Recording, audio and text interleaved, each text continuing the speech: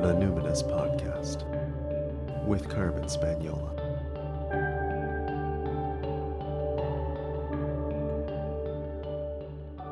Hi there, and welcome to the Numinous Podcast, where we have interesting conversations with everyday folks about the mystery of life.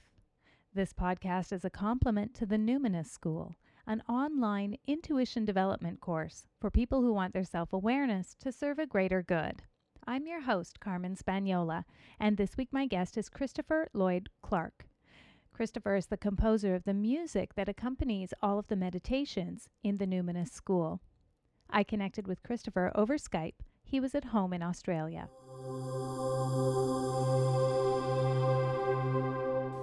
I decided I wanted to be a musician before I even had an instrument, before I was even playing. It was quite a moment. It was one of those turning points in life, and this is going back about 17 or 18 years. I had just left university and I had a crappy job, and I just lost my girlfriend, and I was like in one of those really mopey down points where I had no real sense of life direction. I didn't know what I was doing. I was just sweeping this floor. That was my job at the time. I was sweeping this floor, really feeling sorry for myself. And like a day earlier, I'd just been wandering down the street, and I happened to wander into a music store just because I was bored, and came across this synthesizer.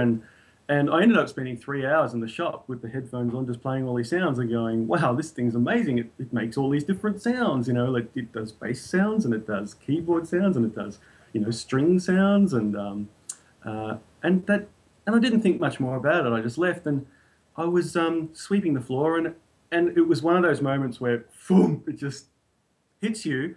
I'm incredibly depressed, and I have no life direction, but I've got a job.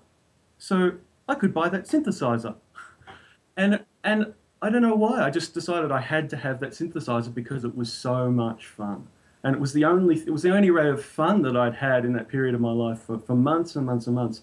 And so, and I'd never made music before. I just had to have it. And so, it was, funnily enough, it was around that time that I'd started doing meditation classes. So, yeah, it was just one of those pivotal points, where I was starting to, just the beginning glimpses of getting clear. So then there was a period where it sounds like you started to emerge, where you started to realize, like, oh, I could maybe share this with the world. So you were, tootling around, jamming on your own, and you start sharing it with the world. How long before you were actually able to make a viable living that way and sort of start selling, and how did you go about that? I was fortunate to have a bit of money in my back pocket when I left the family business. We sold that, so I had the opportunity to sort of find my feet, and that was 2009. It was a pretty scary year. First time I'd really been out on my own, and pretty much made no money in 2009. So that was just getting the website started, sorting myself out, figuring where I'm going to go, making music the whole time, and a lot of meditation music. Some of my best stuff came out in that year when I wasn't thinking about making music even professionally. I was just doing what I wanted to do to relax, for myself. And so 2009, pretty much made no money that year. It really only started to gather momentum in 2010. There was like a sort of a year of gestation, and then it just kept accelerating from that point forward. 2010 was the point when I started licensing my music. It really just came about because therapists and healers were just saying, can we please use your music in our recording? And I can still remember the first time someone actually asked me to compose music for them. And, when you're at the beginning of something and you don't really have the confidence, you don't really know how it's going to go or be received. And I just still remember him saying, how much will it cost? And I'm thinking, oh, this could take me days. But I sheepishly said, oh, $80? Like, is that going to be all right? And he was like, oh, that's fine, And I probably spent 3 or 4 days working on it for $8, Right. But I didn't care. It was a real job doing, it was my first professional musical composition engagement. And that was after 10 years of making music. So take me through your creative process. How do songs come, or they're not, I don't want to call them rhythms, but these songs, these soundscapes, how do they come to you? I don't think anything I say will surprise you in that regard. I meditate. Then I go in the studio and I just flap my hands around until something. Yeah, well, I always will meditate. And if for any reason I'm just not getting in the zone, even just before I get in the studio, I just don't even bother. Mm. I always try to get into a really good state and feel balanced and connected before I get in the studio. Through that whole process, I'm trying to stay in a pretty relaxed state and just hold that intention of creating music that's that's going to make people feel whole and relaxed. And what I'm looking for, there's a moment that will come in this process where I'm feeling it just talking about it.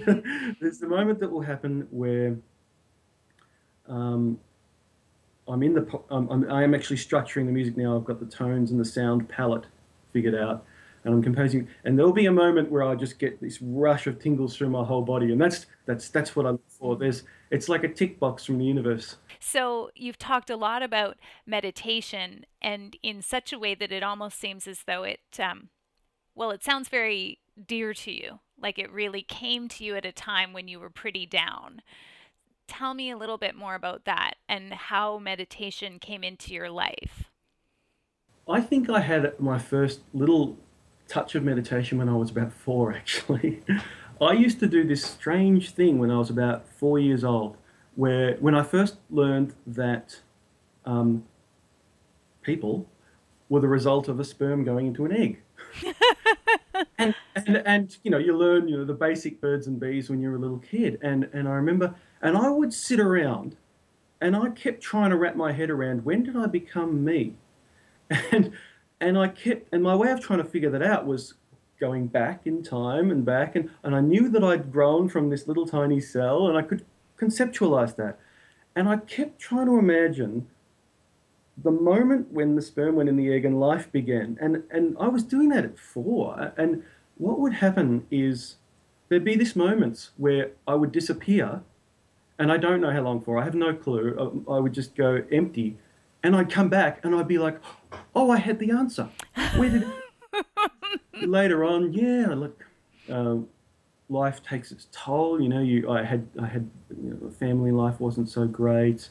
Um, I'd had my share of heartbreaks and all your typical growing up sort of stuff. And I guess I just got to no great terrible tragedy, but I was a very sensitive young man, and I just reached a point where I was just exceptionally stressed and depressed, and I didn't know that. I didn't even know what depression and anxiety and those sorts of things were back then. But I was really depressed and anxious, and my mum, thank goodness, was quite also a sensitive person, and even though I wasn't living at home, at this point she recognised that I wasn't right, and she'd done a meditation course out of the blue, and she just said, "Come and do this meditation course with me. I'll pay for it." And I was like, and I started this course, and once a week, and it took 3 weeks. It was the third week we were doing a meditation in the class, and I had another one of these just bolt moments where I was like, "This is what you've been looking for your whole life. This is the answer. This quiet space is what you've been searching for this whole time." And so I remember that moment with such a sense of just love and fondness, and it was so special. So it sounds too like you've had some significant synchronicities and that beautiful lining up of moments and people and opportunity. And I'm curious what meaning do you make of that? What do you think is going on? um, to me, that's just life showing you the way. And it's funny, I've been pondering those subjects lately because there's a heck of a lot of that sort of synchronicity going on at the moment. I can just feel all sorts of life forces coalescing into just new momentum at the moment. It's so exciting. But sometimes I get carried away and I'm like, oh, I can see this thing's coming up. And there have been a lot of discussions at home with my partner Susie lately about divine timing. And you can want a thing and you can taste it and you can have all that enthusiasm, but some of these things that I can see coming, it's just not time, you know. but I've got free will, so why can't I just go and make it happen? And so your question's something that's been floating around here a lot lately. These synchronicities, to me, yeah, I guess they're just, you can only stray so far from your life path before someone gives you a helping hand. This is true, right? And I wonder Yeah. too, I sometimes think that, well, what I take is from those synchronicities is that there does seem to be an overlighting pattern or some sort of beautiful design to the universe. And so when I notice the synchronicities, it sort of helps me locate myself as being on my path. And I think it reinforces my faith that there is a larger unfoldment, and I am playing a part, and I don't have to try that hard because things are just That's happening. the best message you can. I think that's the best conclusion that can come from it. Is it's that whole thing of letting go, and I feel the same way that the universe is not chaos and random, and it is a funny thing. You've got free will. You can play it out however you like, Yeah. but there's a current flowing through your life, and you can push against it or you can go with it, and life will be effortless. And yeah, last couple of years have been a good example of that. I've been trying to get this new website up and running, a new royalty-free website, um, and yeah, a lot of things have gone wrong with that process. Oh. But now that I'm at the tail end of it, I look back and I can just see how, wow, if I'd launched that back then, that would not have worked out, Right.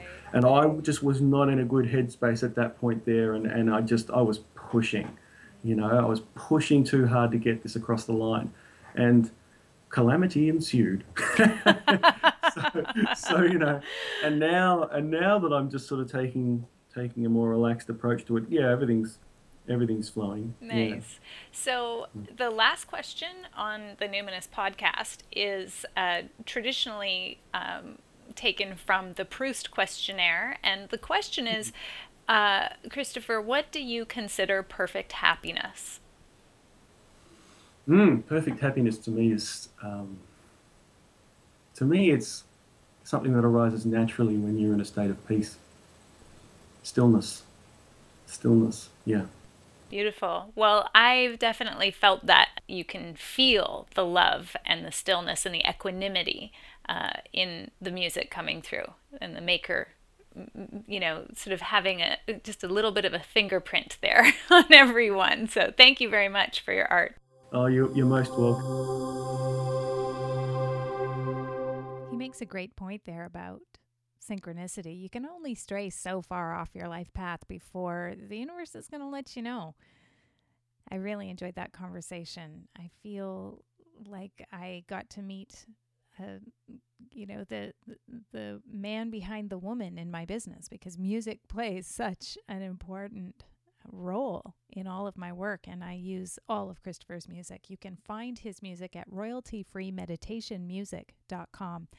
And if you'd like to learn more about Christopher, you can go to the show notes on my website, carmenspagnola.com, CarmenSpagnola. And I really appreciate Christopher's coming on my show, and thank you so much for spending this time with us. I would like to say hello to the listeners in Vietnam. I am profoundly touched that you are downloading. I don't know if you're like backpackers who are like checking your iPhones in train stations, or maybe you're expats that are trying to, connect with something greater than yourself in this culture that you don't know. I have no idea what you're doing there, but I do imagine it. And I feel like I'm speaking to you right. I'm speaking to you right now, saying thank you. Thank you so much for spending time with me. And I'm sending you helping angels. And if you are a born and bred Vietnamese person listening, and you're listening in a second language, English, I bow to you deeply. It's amazing. Thank you. If you'd like to keep exploring the great mystery of life with me, you can go to my website, carmenspagnola.com, and click the link for the Numinous School. my online intuition development program. And while you're there, sign up for my newsletter.